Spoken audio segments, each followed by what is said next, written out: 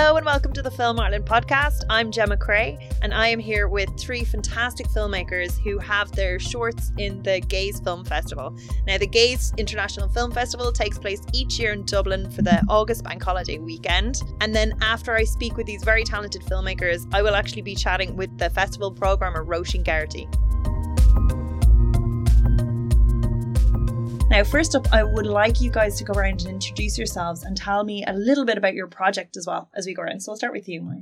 Hi, I'm Maya Derrington and I'm part of Still Films, and we made a short film called Free to Think as part of the Screen Ireland Short Shorts initiative 2 years ago now. It was part of a round that was about icons. It's gone on to play at Galway, and we're very happy that it's also gone to Palm Springs and LA. So, but now we're even more happy that it'll be in Dublin at Gaze. Oh, and do you get to go to Palm Springs? Unfortunately not. Oh. I will be at Gaze though. So. Excellent. And tell me a little bit about the script, or a little bit about the story. Yeah, so it's based around kind of ideas of individuality, how we kind of buy into individuality. I just noticed that there were various tropes that popped up again and again in the way that people kind of styled themselves. Like, I've been at various parties where there were sort of Frida Kahlo alikes, as well as people everywhere sporting the David Bowie lightning strike. And I just started to be kind of fascinated by this idea of sort of mass individuality, basically. And that's where this script came from. So it's about a woman who goes to a fancy dress party dressed as Frida Kahlo and ends up finding that kind of everyone else is also dressed the same. So. And it's nice. And it has a great escalation where it goes to one point, it becomes more and more ridiculous, and that's where a lot of the humour is. So it really, really works as well. And you can see a lot of people in it. That I know, and me, because I'm terrible at doing that. I'd be like, I'm the most individual person and I will do all the same things that everyone else does. Yeah, no, there were elements of myself in that film, I must confess. And Katie McNeice?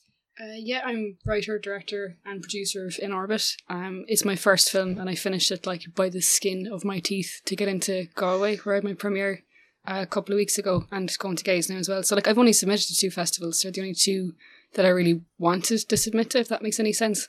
So literally, I'm still gathering myself. That's why my voice is going. I'm so tired. It's just been a mad few months, I think this is the first script I ever wrote where I was like, okay, I want to direct it. And it was the first time I ever wrote it thinking, okay, this is something I'm going to write for me and not for a competition or, for a specific director or whatever. So writing something about being gay was just the most obvious and maybe cliche thing that I could do, So I had this experience, I've watched every gay film that I could even get my hands on, and people kind of touch on the idea of not feeling seen.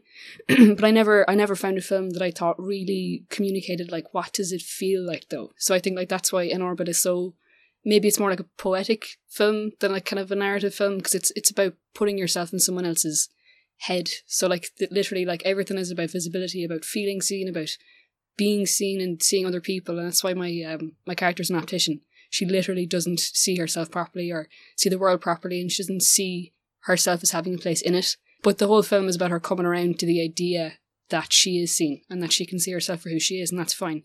And it's, I think, weirdly, it's the simplest thing I could think of. I ended up writing such a complicated script and turning it into such a massive project for my first film. It's 17 minutes long. I was going to say as well, you say that it's a very simple script, but it has the beginning of Up, where you have a whole lifetime in it as well. You're it's not that simple. It's a whole woman's relationship and her understanding of herself, and that kind of hindsight element as well really works. And then on top of that, it's so visual and very ambitious as well, with the sci-fi element, which works really well. Yeah, it's weird. It was this thing where I wanted it to be a really simple script. It's I'll just shoot it in my apartment, it'll be grand. And then I ended up in my office at work, in my apartment, in a park, on a bridge. I ended up going to Specsavers, a nursing home. This thing grew arms and legs and teeth and everything else you can think of. But I'm glad it happened that way. I think I didn't intend on making such a massive attempt at a first film. And I'm wrecked, as I said, but I'm glad I did. I think the story deserved it. And it was weird, like at Galway, I had people approaching me like in tears after the screening, and 2 of the volunteers left crying. So I felt bad for a millisecond, and then I thought, yes, like my job here is done, you know. Yeah, like I'm really excited. I can't wait to go to Gaze though. I said to Rashi when I met her at Galway that like obviously I wanted to premiere at Galway, but Gaze has been like such an important part of like me moving to Dublin even, and grounding myself here, and seeing people like me in cinema, which I don't see an awful lot of the time. And I think that's, it kind of ties into the whole premise of the film as well in a huge way. Can you tell me a little bit about the funding? Because it's a very big concept. It's a huge concept. Now, kind of part of the reason that I directed it, like I ended up directing by accident. I had no notion of being a director. Like I've got a master's degree in film studies, but like it's theoretical film, so I can tell you everything about the feminist implications of body horror in the 1960s or something dramatic like that. But I've never picked up a camera before. Like my full-time job is a producer for a multinational company, but I don't do hands-on filmmaking. I literally like made this up as I went along. It's self-funded. I had a little Indiegogo campaign. I got like €1,500, and I think maybe like 1,400 of that was my grandmother, I assume, you know, which is just doty. It's great. But yeah, no, I funded it myself. I took out a loan for 10 grand and ended up topping it up every month. And then the budget actually skyrocketed eventually to 22.5 grand, and I've done all that myself. So I think this was one of those things that it started off as like, I just want to prove that I can do this. Yeah. And then the whole thing became so emotional, and the actors were so involved, and Yarrow was so involved, and the people who helped me did it because the story did something for them that they didn't expect, I don't think. You know, even getting actors like Ony Veree or like Alwyn Ferrer. I mean, oh my God, Alwyn is in the film. She's only in it for a few seconds now, but I'm so smug over it. It's fantastic. And it's because she liked the story, you know, and I think I didn't intend to make an expensive film, but it kind of got to a point where I needed to give it what it needed, if that makes any sense. Like I ended up doing like an awful lot of the visual effects myself, and I hadn't a clue. I opened up After Effects and I was like, oh my God, all the buttons, like what do they do? And I ended up like every time I wanted to do another mask, or I wanted to swap out a sky or do a hologram, I would just Google it. And then like 3 in every 5 links tell you to do it wrong, and I'd have to delete it and go again and again and again. And I would spend 18 hours straight for, I think it was 6 weeks, trying to finish everything myself. Wow. So that's why I'm so tired, but I think it's completely worth it. Like I'm proud of it. Thank you. Tell me about Boy Saint. Yeah, I'm Tom. My film's name is Boy Saint. It's inspired by a poem by the same name by a guy called Peter LeBerge. The poem essentially is about a love cut short before it really had a chance to flourish. So when the contents of my film has a sort of totally different story, it has a sort of similar theme running through it. And it's essentially a very simple film about 2 teenage boys who are falling in love, but who are too afraid to really show it, because it's happening in the backdrop of a gang of teenage boys where it's very clear that that would be unacceptable. So it's about the sort of the pressure and fear and shame put on these boys in the face of this, and the fact that the love never really got a chance to take off. It's very, very powerful. You watch it, and the very young actors, the performances are so natural and true. It's sort of hard to to watch as well in some ways, because I do think, like, you do get the sense where they're you know, these young boys, they seem very kind of like in that hyper macho world where it's almost like this fake toxic masculinity that is outward and where you can't express yourself, and that's always there. And it's amazing how you capture that. And again, they're such young actors. What did you do to cast them and work with them in this? Yeah, well, so I mean, there was some language in the poetry that really brought me back to my own memories of being a teenage boy. And for the first time, I really had a realization about what it might be like to grow up gay in that situation. I imagined myself, the gang of lads that I grew up in, where the word gay is the most common insult thrown around all the time, and imagined the fear and shame of living through that. So that was the sort of inspiration behind it. So when casting the boys, obviously all the scenes that happen between the 2 boys have to be moments of intimacy that happen in plain sight, because they can't give anything away. So it was a case of trying to write scenes where they could get physically close, but in sort of plausible situations that wouldn't raise suspicion. But teenage boys are getting close all the time physically. It's just never romantic. They're wrestling, or there's a scene where he gets something in his eye and his friend has to very sort of tenderly take it out of his eye, or they're getting in a jumper together and these kinds of things. So with the main 2 boys, the things I was looking for was subtlety. There's no dialogue in this film, so they need to be able to give me a huge amount without any lines. So when casting those boys, I ran scenes where I had them tell lies, and I told them that I wanted the other boys to not could tell that they were lying, but for me to be able to see it in their eyes. And so subtlety was the main thing with the leading guys. With the other boys, who are this sort of gang of lads who are a constant reminder of masculinity, I had so many auditions with different guys, and I wasn't really getting it going through drama groups or anything like that.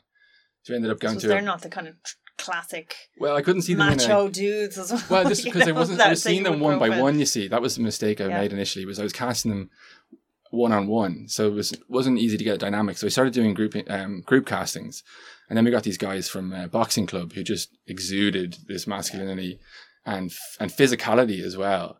And I got 3 of them who were all mates already, which meant I was actually able to establish a sort of natural clique on screen that was actually genuinely intimidating for the other 2 boys. So there was this constant duality as a between. Filmmaker, you'd nearly be intimidated as well. Yeah, well, it was funny when I met them. I thought it was their. I was, expecting a certain level of respect since I was a director, but forget that.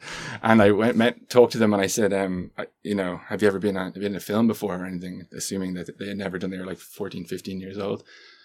And the guy goes, yeah, I was in a thing with Shane Meadows there last year. I was like, what? Like one of my favorite directors. Suddenly the dynamic changed, and I was like the fanboy going, what was it like, guys? How was that? Because they were the 2 boys in The Virtues, the Channel 4 drama that just came out. But they'd shot that before I shot Boy Saint, which was, last year. So they were brilliant. That gang of lads were brilliant. And I only had to give them very simple directions to get the kinds of things I wanted out of them. There's a kind of a flow to it as well, where it works within the poetry. It works very well. Was that something that you had scripted out scene by scene and had it completely clear beforehand with storyboards and things, or was that something that you were a bit looser with and found in the edit? I'd written every scene, but there were some scenes that hadn't. I mean, if you see the film, you'll know there's some scenes that have natural elements of unpredictability, like messing with fireworks or swimming, and those kinds of things were definitely supposed to be more impressionistic. But all the scenes between the boys were all written out. I just knew that if I got 1 or 2 really strong actors and gave them simple direction, the other things would happen naturally. Like a pull-up competition, I could tell by casting the kid that was least going to want to do the pull-ups, and I knew the kid who was going to most want to do it and show off. So it's a case of letting them naturally do that kind of thing. And then with other scenes, when the 2 boys are together, we had shoot days without all the rest of the boys, when the 2 boys could just be alone. And those were times I could work with them in a much more controlled environment. But yeah, everyone got it. And I think they didn't know what they were going to see when it was all cut together. But it worked out. And I think as well, if you're the thing that it does so well is the social situations where you're in a social situation, it's not very easy to pick up on the energy. But when you're watching that, because we're not kind of hearing if there is like the dialogue that they maybe are talking, it's the poem underneath. It's very funny how much it kind of hits you in the face as well, like the different energies that they exude, the kind of like that kind of negativity, the closeness of the 2 boys. So it was a really good moment to catch. And just wondering, your own background is in advertising? Yeah, I guess commercials, directing and making videos and that kind of thing. So yeah, I do that. I'm with a company who represents me for ads and that kind of thing, which just happened on the back of Boy Saint coming out. Yeah, I didn't go to film school, but I was always really into filmmaking from a young age. I started off doing skateboard videos, shooting on like a DV tape, and I was cutting on Final Cut Express, and I was like 15 years old, and doing the typical things that lads do, like making Jackass videos and all that kind of stuff. So that's how I learned to get into that. And then, I didn't end up studying it in college, but was always shooting stuff the whole time I was in college, making videos for pocket money and that kind of stuff. So it was kind of inevitable that I'd end up back in it. Yeah, of course. And with advertising as well, you have to tell the story in a very, very, very short space of time. Mm-hmm. What skills do you think are, someone working in that field generally will bring to filmmaking? Well, the things that with this film that I think was appealing, it got some attention with some industry sort of showcase things.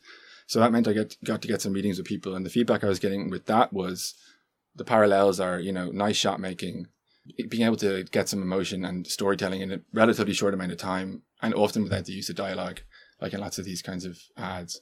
So that's definitely a crossover that I think between this film and that kind of work. Right, I'm just going to go back to you again. So your background is actually as a producer, but you've also done, I love Pajama Girls. That was one of my favourite kind of films. I'm from Finglas, so I would know that world quite well. I just think it was this beautiful depiction of natural life, and especially at times when certain people can be demonized in media. What differences do you find in the drama world and the documentary world as a director? Yeah, so it is massively different. And one of the main things, I suppose, is that you have a huge, huge crew when you are working in drama. And I have to say, I found that really, really challenging. So when I was directing Pyjama Girls, it was me working closely with the girls. It was me and my colleague Sinead, just us on the streets, often quite terrified. And yeah, just forming kind of close connections and allowing kind of real emotions to flow. So I found it really hard to segment off scene by scene the emotions that I wanted to get from the actors. Frida Think was the first time that I worked with actors, and having to do that with a huge crew around you is even more difficult. And I'm just so glad to have had the opportunity to do that, because it really changes the way that you write and changes the way that you approach a project. So yeah, I definitely wanted to begin with something really short in order to explore that world. It's been a good kind of taster to get into that. And yeah, my next aim is to script something longer, to kind of I wanted a really sort of enclosed environment for Frida, which is in a way the opposite of the Pyjama Girls experience. So every shot is kind of very formal, like a portrait. And I wanted this kind of enclosed, sort of shut in interior environment. But I would also now like to kind of to extend that and go into something which more combines the two. Yeah. So that's where I'm looking with my writing kind of going forward. And actually I'm drawn again I find myself drawn to writing about teenage girls. And I think that's all of us look back to formative experiences and somehow want to kind of create that sort of, I don't know, those coming of age moments. And it's definitely the right time for this. I think maybe 5 years ago, there just wasn't as much of an audience to receive stories about teenage girls. Obviously, Pyjama Girls was a cultural phenomenon and just wonderful, like a wonderful film. But I also mean as a narrative kind of coming of age story, they just weren't as common. Yeah. And I do think like now things like Derry Girls, Metal Heart was out recently. Yeah. Like there just seems to be a big audiences are there first now. And I think there's an appreciation that there actually is a story there. I mean, that's what always frustrated me so much, that it was just, anything that you wrote about your own experiences was somehow written off as being irrelevant, domestic. If it's a woman's boring. story. Yeah. and I mean, I sort of subtly in Pyjama Girls managed to cut out all men. It ended up being a film with not a single man in, apart from there were young boys in it.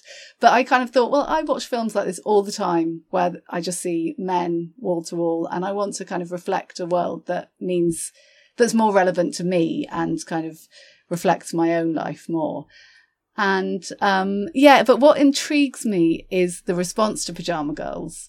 I was completely shocked that some people, found the girls so completely, that people found the girls shocking, whereas I was kind of focusing on I know them well. I grew up with them. But people were I thought sort it was of a very warm portrait of them. Normally, again, girls like that tend to be vilified in the press and seen as like inherently negative. And I thought, it's warm, they're very cheeky. I'm glad that you thought that, because that was definitely where it was coming from. That I was kind of, I mean, there were moments when, of course, I sort of questioned their choices, but essentially I could really identify and empathise with them. So some of the feedback that I got just sort of took me by surprise, which perhaps shows a sort of naivety on my part. But even people, I was concerned to hear people being so surprised by the way that they lived, because I thought, my God, get out there and walk around the city a bit then, and you'll find that this is real life. Yeah. And again, there's a lot to say about the comedic moments in there is similarities in it where it's the female driven narrative. There's the comedic beats. Like, it's not easy, especially in short film, to get comedy right and to match all those beats. And you definitely mastered it with both. So you have very kind of hilarious moments in both and very kind of true moments in both. Do you have any kind of tricks? Basically is what I'm asking. How do you find that, or is it just something you do automatically? Well, thank you for thinking that I do that. That's nice to hear. But yeah, I don't consciously know what that thing is, other than I'm naturally a kind of long-winded and verbose person, but I respond, I think, positively to feedback. So I'm prepared to kind of hack anything, hack a script back, or, you know, in an edit, kind of hack out huge sections to get a flow working. I suppose I am kind of interested in the shape of an edit or the shape of a script. And I find when I'm in the edit that I kind of almost picture it as a visual shape.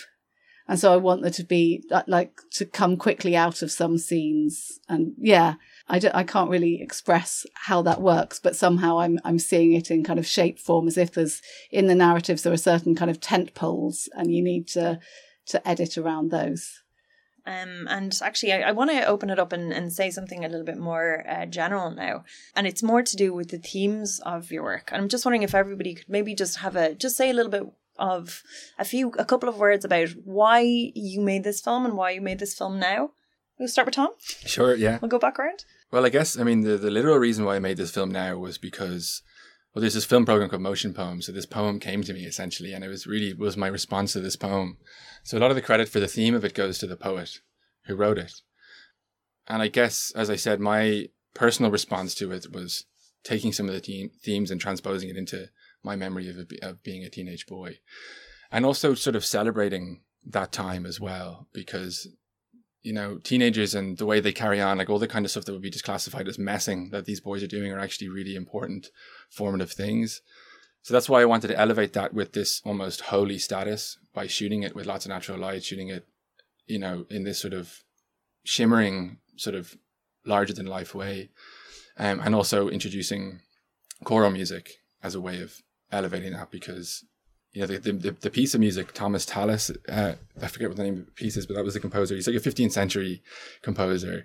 Back when the only music funded then was funded by the church, and it had one sole purpose, which was to put the feeling of God into people. So if you take music that is designed to move people powerfully with whatever prayer or thought or guilty feeling they're having when they're sitting praying, and you layer that over something that is generally considered just messing and meaningless, you suddenly elevate this kind of stuff to a really sort of larger status. And it also makes these very intimate moments feel really, really special, which they are, which is how they feel at the time, but they're sort of forgettable moments on the face of it. Yeah, that was my main sort of drive on making the film. It's finding the emotional truth. And that's it. And as filmmakers, that's something all of you guys do is kind of, you know, there's an element of fantastic, and then there's an element of the realness, and then it's, you know, finding the both to get the point of view across of the main character. So it definitely works really well. Before we actually continue on themes and why you're making this now, I actually wanted to note as well that your film really used music so well to elevate the emotional arc of it. And I was just wondering, before we get into the theme one, if you could just say a little bit about that, because I found that very interesting. Well, yeah, I think my composer, Emer Kinsella, strangely, I've never met her, but she's from Dublin. She's based in Los Angeles, and I interviewed her for IFDN years ago when I was working there in content. And it was strange because I made the decision before I directed the film, because I literally had no idea what I was doing, to do a festival run first, but just with the script, and just enter competitions and get good feedback and get testimonials. And it picked up a few awards, and I did like a live pitch in London. I got an award in Amsterdam, and it's been on all over the US and everything. So the story was really well travelled, but Emer picked up on this from Twitter, and she messaged me and said, listen, I want to score your film. It sounds like something I'm interested in. Can I read it? And I said, yeah, fine. And we ended up becoming friends. We ended up Skyping all the time. And like for the 4th of July, I had a can of Guinness and she had a Budweiser, you know, and we just like day drink. Well, I was night drinking. She was day drinking, to be fair. And we ended up just kind of striking up this friendship because, again, like we bonded over the story. And I did about, I think, 6 or 7 workshops with her before I even shot the film. And she had a first version of the score ready to go. Wow. Where like I did out a timeline of the film, and I had like above the line is positive feeling and below the line is negative, because in a lot of ways I think that when you've got a positive feeling about, you know, someone overcoming something in relation to their sexuality, a lot of the time it's quite painful, because you have to admit that, like, okay, I've been either living in secret for so long, or I haven't been fulfilled, or okay, I'm happy now, but I have to admit that I lost 40 years of my life being frightened. So there's this kind of conflict where as good as it can be, there's always a tinge, there's always a pain there, you know? Yeah. I think that's something that I worked on really hard with Emer, where it's, you know, it's 20% happy and it's 80% painful. And so I've got all these weird little diagrams that I did with my Sharpies and then put that into a Photoshop document, sent it off to her. And she had this literal, it was like an architecture map, like the emotional map of the film was done before we shot it. And that's something that I think worked really well, because Emer also, she sang in the film as well. So whenever, the whole thing is string based, but what I wanted to do was to have like a disembodied voice that followed my character Maura from the point of being lonely to finding love to not thinking she was able for it and then making the decision or whatever. So you notice Emer's voice comes in and out to kind of perpetuate this idea of like, this person is here, this person is frightened, this person feels like she doesn't have a body or a mind or a life of her own. And it was strange because it was all, it was all disembodied, if that makes any sense. It kind of reminds me a lot actually of your film, Thomas, in the sense it's more poetic than literal. Like there's a lot of talking in my film because it's based on like an interview talking over the past, but at the same time it relies on, it's kind of like that like intimacy that's felt but not seen. And I think In Orbit has an awful lot of that to it as well. So Emer, in fairness to her, like she did a huge amount of work for like whatever budget I could afford to give her, She wanted to make it to Gays, actually, and she couldn't at the last minute. She had her flights booked and she had to cancel them. I was gutted, but she did incredible work. I mean, the score as well as went to Spotify and iTunes the same day we had our premiere in Galway, and I think in fairness to Emer, like the music for In Orbit has become just like a thing in and of itself. That I think she should be really proud of. Again, I think the reason that it relies so much on music is that you have to feel it. You can't explain it. It's very like what you're saying, Tom, about the angelic music in your film, which is lovely, by the way, is that you have to experience music. You can't write a letter to someone who's never listened to a song and explain what the experience is. Likewise, you can't explain what it's like to feel like you're living in a world you don't belong in because you're gay or because you're a woman or because you're a little bit older or because your parents didn't love you or like whatever the loss is. I think music very much like fills the gap.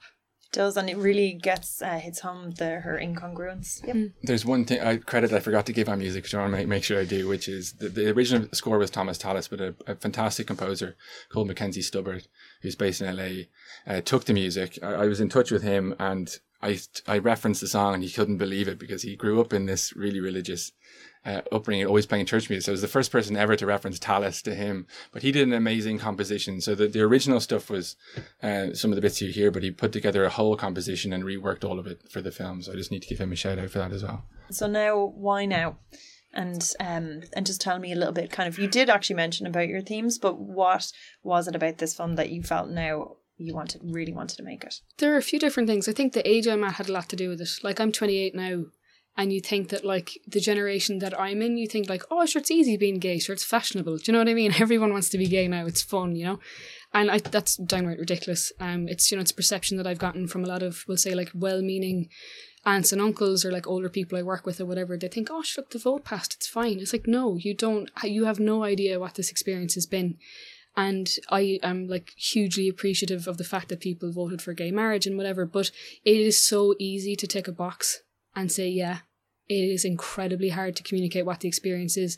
And even still, like, just to put it in context, and I think when I say this to people, the penny kind of drops a bit. Like, I've got a twin sister who's been in a long-term relationship, she's happy, and every time we're home, Nana is saying to her, like, oh, when are you getting married and whatever, and I'm like delighted that I'm not getting asked any of these questions. But when are you having babies? I was like, tricky, I don't know. But like, the thing is, when I'm in work and people are having conversations about getting married and having babies and buying houses together, like, I've never been to a gay wedding. Like, I don't know anyone who's gay who's had a child. I don't know anyone above the age of like 40 who's been in a long-term relationship. I've never seen two old women holding hands together walking in the park. Do you know what I mean? It's all this basic stuff that tells you it's possible and you can do it. And I think I was really struggling with the fact that I'm still upset about a lot of this stuff, and I'm still trying to grow into myself as an adult, even feeling like I'm missing a history and I'm missing reference points that everyone else has, and I'm just so angry and that it's so unfair. And I think even if you look at mainstream cinema, like where are those films? Like, it's like the small little indie films here and there. You'll get a good heartfelt film. Like, even for a long time, obviously Gaze is the best thing, bringing like all the best films there.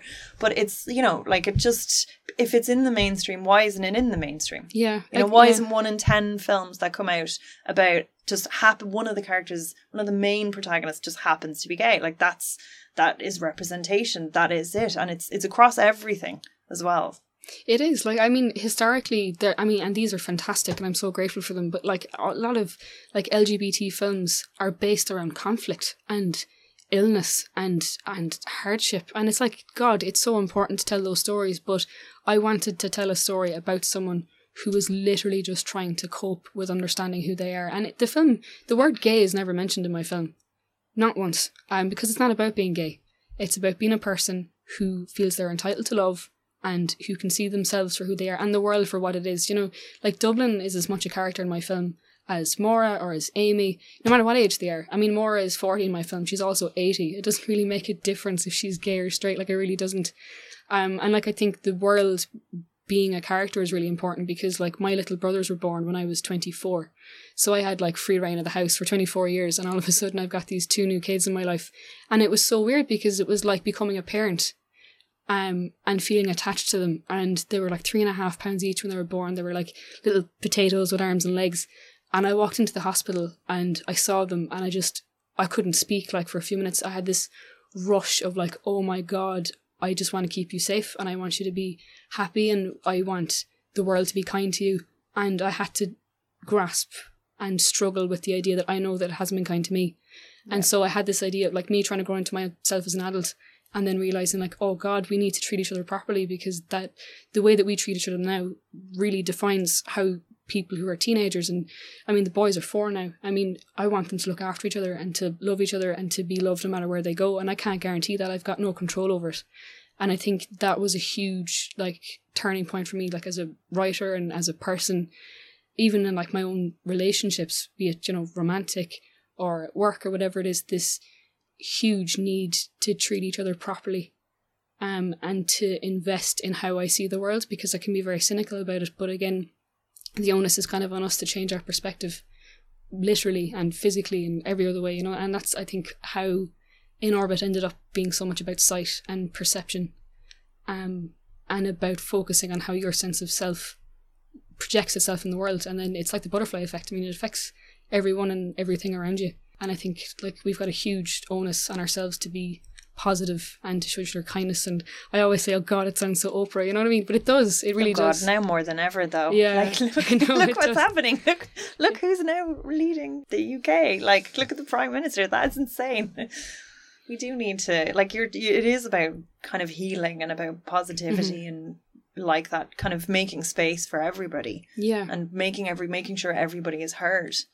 It is, and it's the sense of urgency to understand each other as well, which I think is why I'm also quite angry about the lack of visibility on trans rights and stuff. Yeah. Like, it didn't occur to me to go to a protest because I'm not trans myself, and that's selfish. It really is. And I think we need to start like urgently trying to understand each other when we don't stand to gain anything from it as well.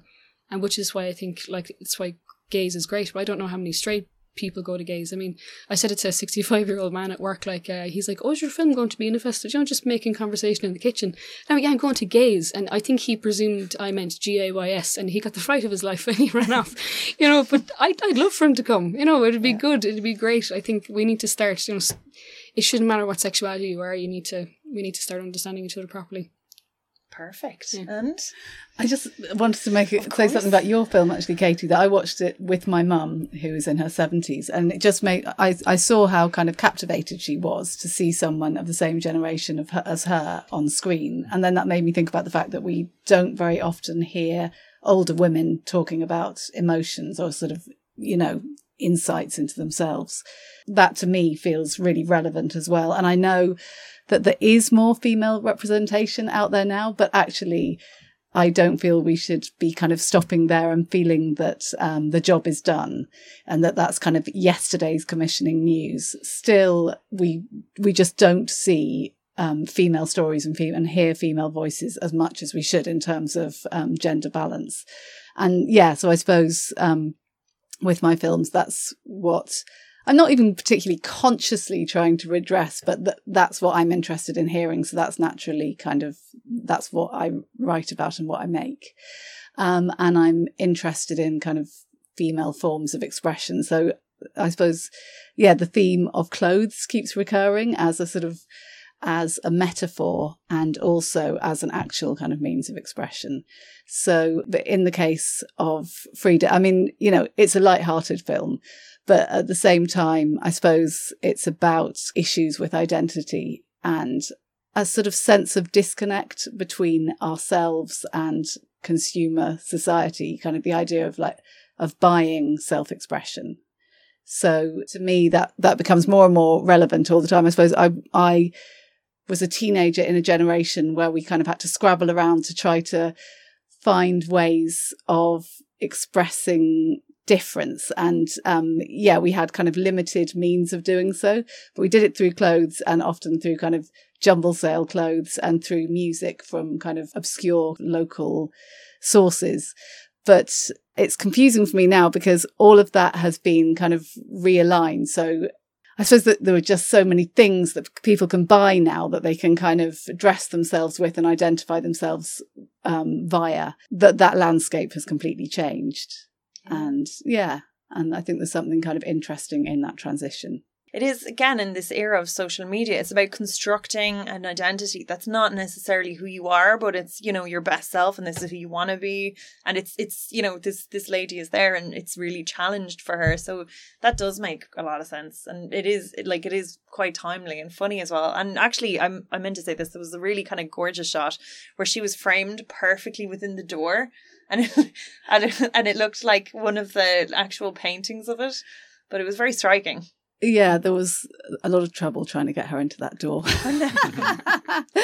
I wanted very much to both give the shapes of portraits and also, I suppose, of kind of a selfie phone shot.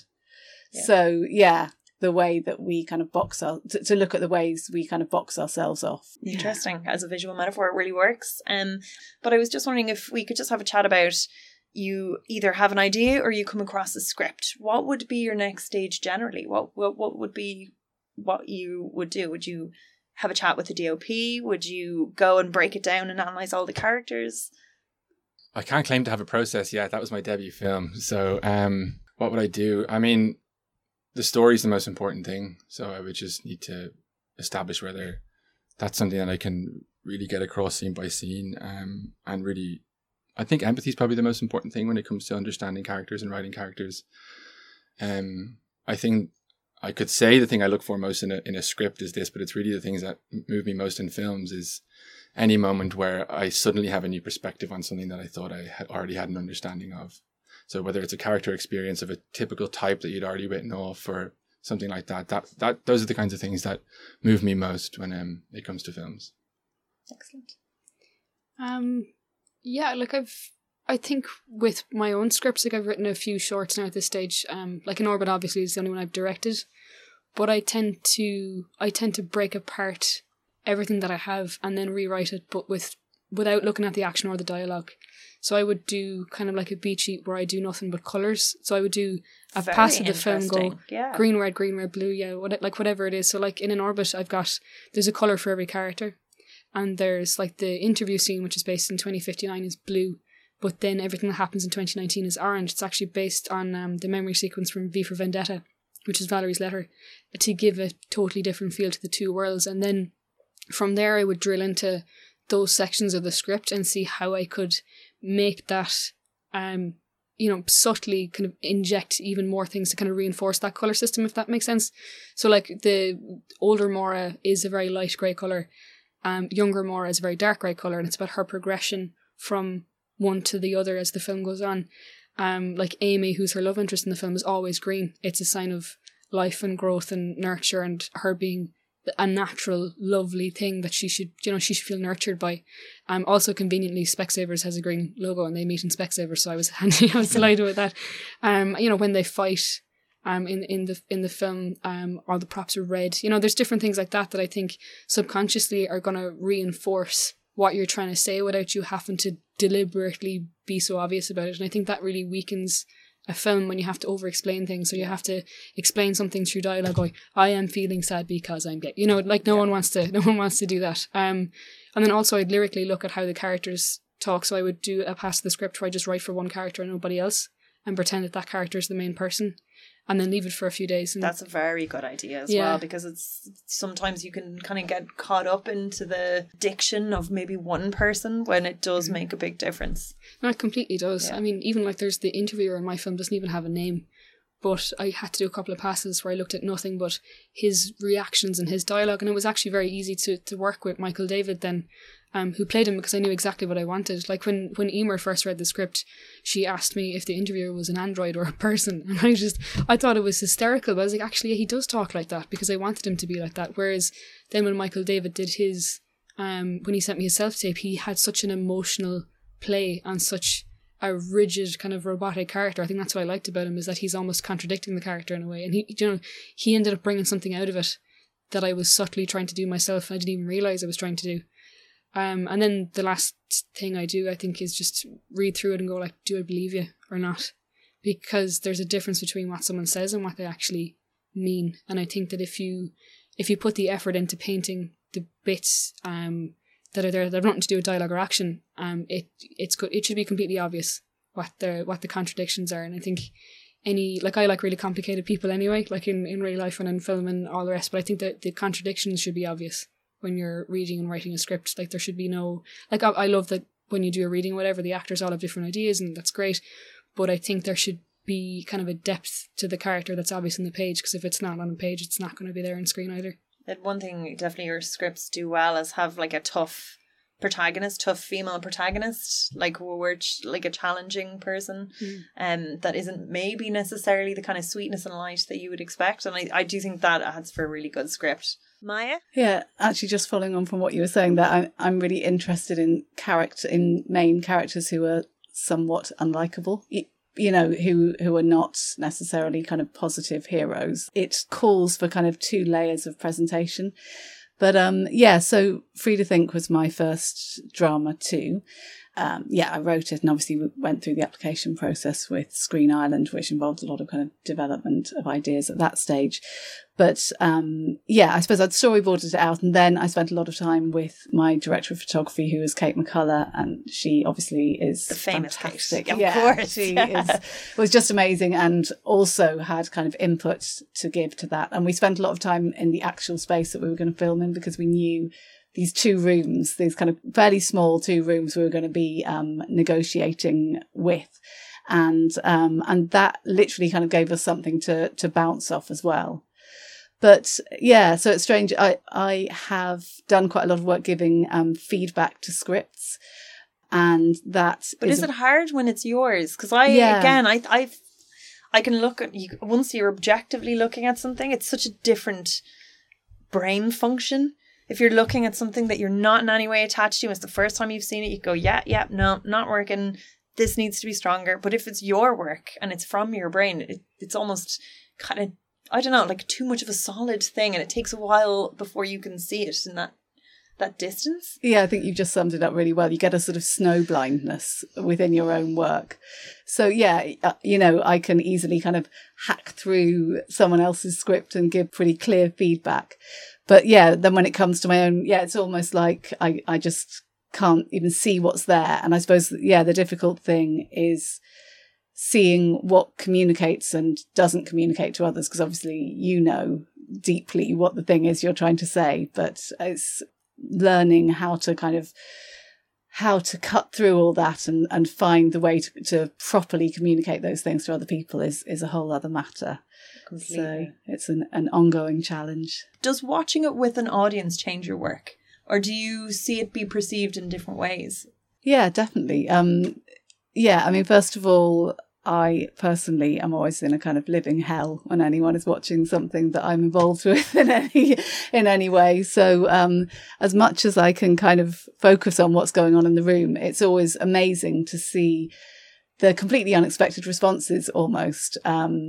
Where you can just tell that people are channeling it in a very different way. And obviously than the way you might have intended, but also it is very gratifying when, you know, the laughter hits at the right moment or the looks of empathy kick in where you wanted them to be. So it actually makes you, I think going through that process makes you change your relationship with the film as well, which is good. It's part of a kind of process of disconnecting in a positive way. Yeah, I mean, I've only watched my film with an audience once, and it was my first screening. I was so nervous. Sarah Kinlan, who plays Amy, had her hand on my shoulder. She goes, "You need to stop!" Right before I came on, and it was cool. It was strange because I think, I don't know if you guys can relate to this, but like my film relies so heavily on atmosphere that I've watched it so many times, and I've spent so many hours working on the visual effects and stuff that it's not that I forget about the atmosphere, but it does lose itself on you a little bit. So to see it on a big screen, to hear Emer's score on the big speakers is like, oh, okay, I can experience this again for myself. And feeling the change in atmosphere as it went from one scene to the next was like you said, gratifying is the right word. And then afterwards to get feedback from people about the film was amazing, because I think when you get into something and it goes on for so long, you kind of forget you're making it for people to watch it as well. And I also, people pointed this out to me in Galway, a couple of the actors did, that when I was being introduced to people after as the writer and director, people had this puzzled look on their face, like, really? I think it's because I look so much younger than I actually am. And the film is about women in their 40s and 80s, and they kind of look at me like, what the hell are you doing making a film about people that age? And there was a little bit of me was kind of proud. I thought, yeah, no, I did, because I it's like what you were saying about, you know, women in film and TV, there's been an absence there and a loss or whatever, but it occurred to me when I wanted to make a film that to make a film about people my own age would have been selfish. And I think that's something that landed well in Galway, and I kind of forgot that I wanted that to happen as well. You know, these women they're 40, they're 80, and they're talking about being in love, and it's something that, you know, it was such a goal, and I think that once you watch it with other people, you kind of get reminded of why you did it in the first place. Yeah, the first time I saw it screened at a festival, I didn't think I was nervous, and then as soon as the opening title came on, I sort of came into like a cold sweat. But the more as they went on, I started to enjoy them more and more. And I've been at them with friends and things like that, so I've really enjoyed the good screenings later on, but the first few were quite nerve-wracking. Yeah, and with total strangers as well, because you know your friends are going to go. And festival types too, loads of industry people. Are. So they're like polite. Even more nerve-wracking. Thanks so much for coming in and chatting to us. When is the short screening? Sunday, August 4th at 6:30. Sunday, August 4th at 6:30. Yeah. Okay, so everyone can watch these amazing shorts then, and a few others as well, as in the Lighthouse Cinema. There is a fantastic lineup this year, so make sure you catch it. Thank you. Thanks so much. Thanks, that was excellent.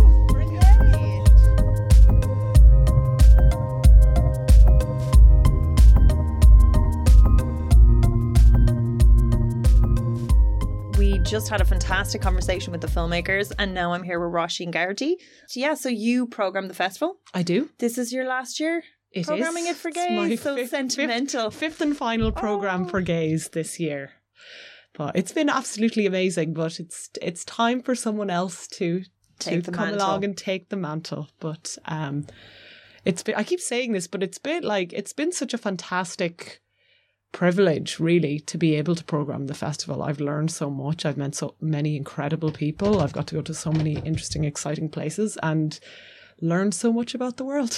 It's been fantastic. So I'm delighted I've had the time with the festival, and I'm excited to, pass over the mantle to someone else who, I'm sure will be able to take it in a new direction. Excellent. And tell me, where do you find these nuggets of films? Where do they come from? So it's a few different places. We usually start programming the festival in January, and we open submissions, well in advance of the festival, and we program quite a bit, particularly I'd say 90%, 80 or 90% of our shorts are programmed through open submission, and then a number of our features are programmed through open submission as well. But every year we attend the Berlin Film Festival, because they have a specific award for LGBT film called the Teddy Award. So they have a specific program of queer film in the festival. Brilliant. And that's fantastic because that's your guidebook for the entire festival. And it's a lot of the films at the Berlinale that are featured in the Panorama and the Forum sections. So we generally program a lot of film from there. And then we also attend BFI Flair in London, which is their LGBT festival. And it's been fantastic in the past number of years because I feel I started this festival maybe quite green, but you build your networks steadily because you're meeting a lot of the same people, especially in the LGBT film festival circuit, because, you know, you're all programming from the same kind of group batch of films. It's not quite such a wide amount of films as if you're programming a mainstream festival. So in the last number of years, I've made friends with a lot of other programmers, and that's just been invaluable because we all speak to each other and we all make, you know, recommendations to each other of new film that's coming out. And so it's kind of... But do you try and scoop each other as well? Is it like, oh, I've got a secret one, I don't want them to know because they're in the same time? Absolutely not. Actually, one of my highlights of Gaze, I have to say, is that 3 years ago, I think, we included A Date for Mad Mary as our secret screening at the festival. It won the Audience Award. And then it ended up, I don't think it's one of those cases, and it happens every year. There's always a few films in the program where I think they were probably not envisioned as LGBT films by the filmmakers, but because of maybe themes or characters in the films, they're scooped up by the LGBT circuit. And that happened with A Date for Mad Mary. I'm not saying it's because of Gaze, but it was so exciting to screen that festival, which is a mainstream. It's such an incredible, wonderful film, but it did the mainstream festival circuit, and then it screened so many LGBT festivals. And when I meet programmers and filmmakers, particularly in the US now, on a number of occasions, I've had people turn around to me and go, people who attend LGBT festivals and go, I saw the most amazing Irish film called A Date for Mad Mary a couple of years ago. And that, you know, I love that. And those are the kind of gems, you know, I've had that happen to me with with programmers in the US will suggest something to me that I won't have heard of. So it's kind of, you know, cultural exchanges. Okay, excellent. Get a lot of films that way as well.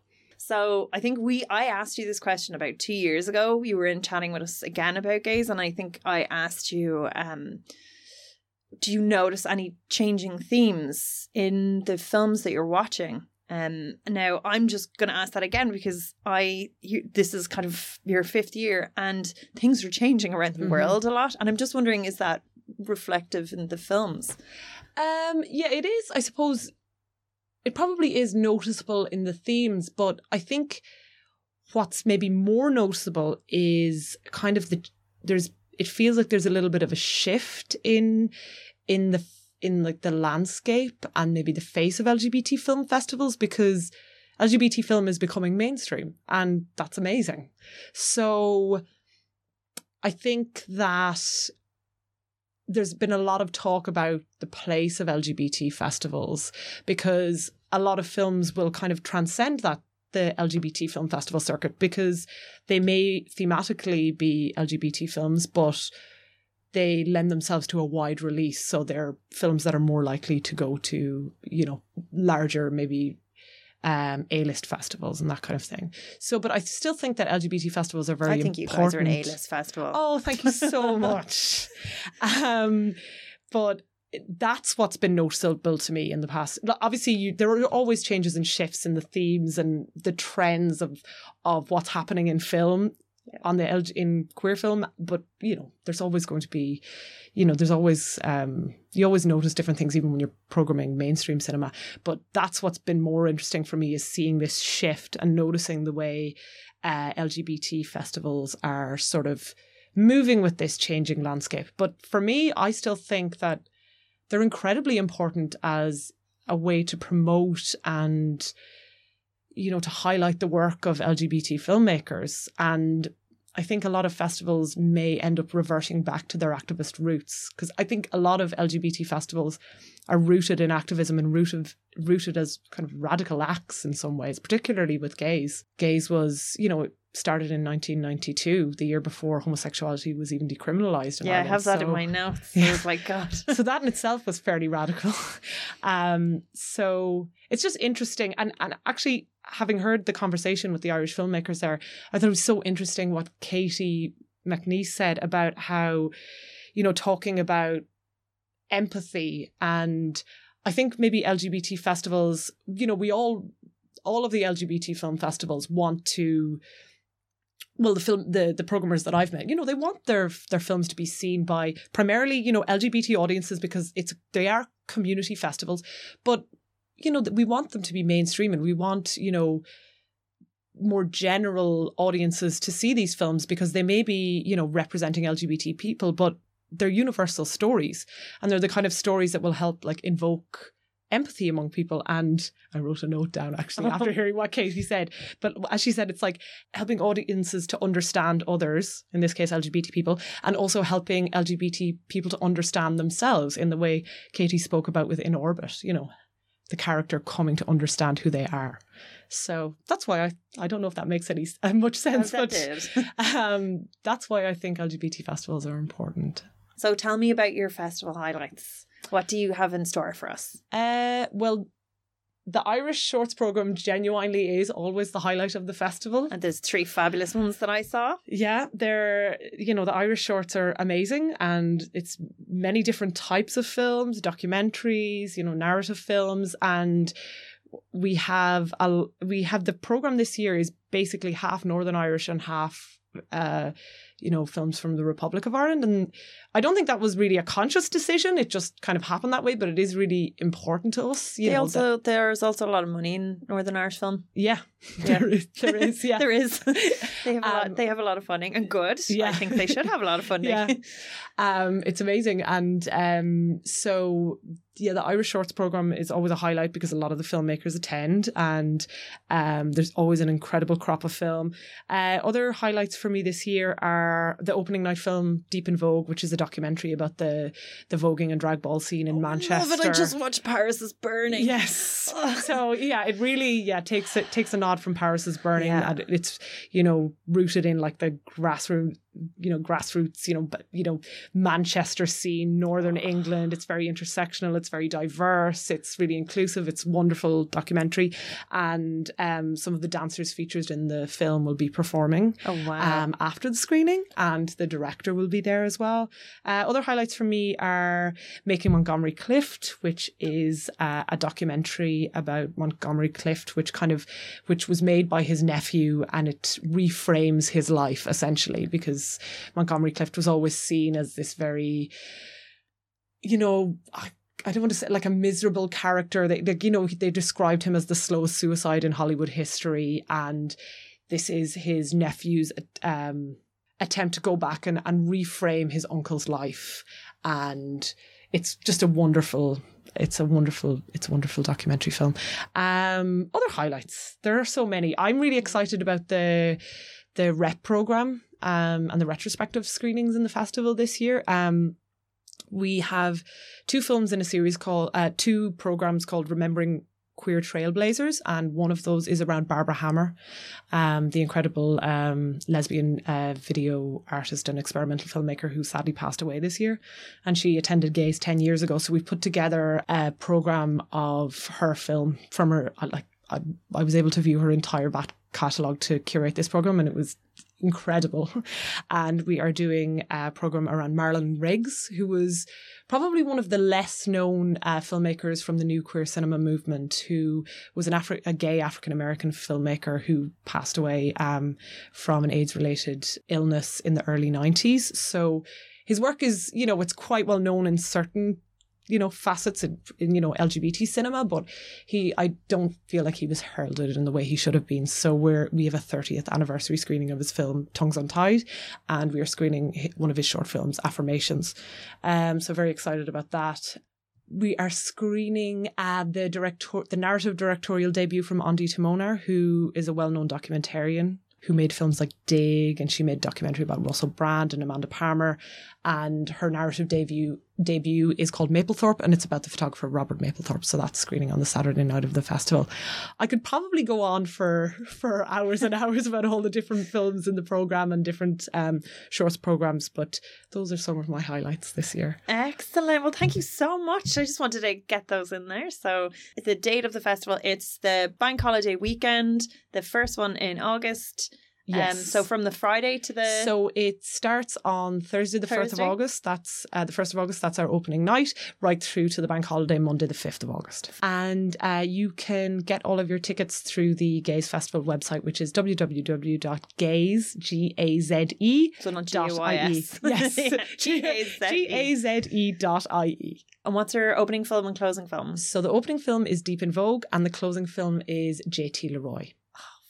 Yes. Okay, well, everybody go get your tickets there. We couldn't have done more to get you excited because we'll be there anyway. Thank you so much for talking to us. We are heading into a time of rebellion.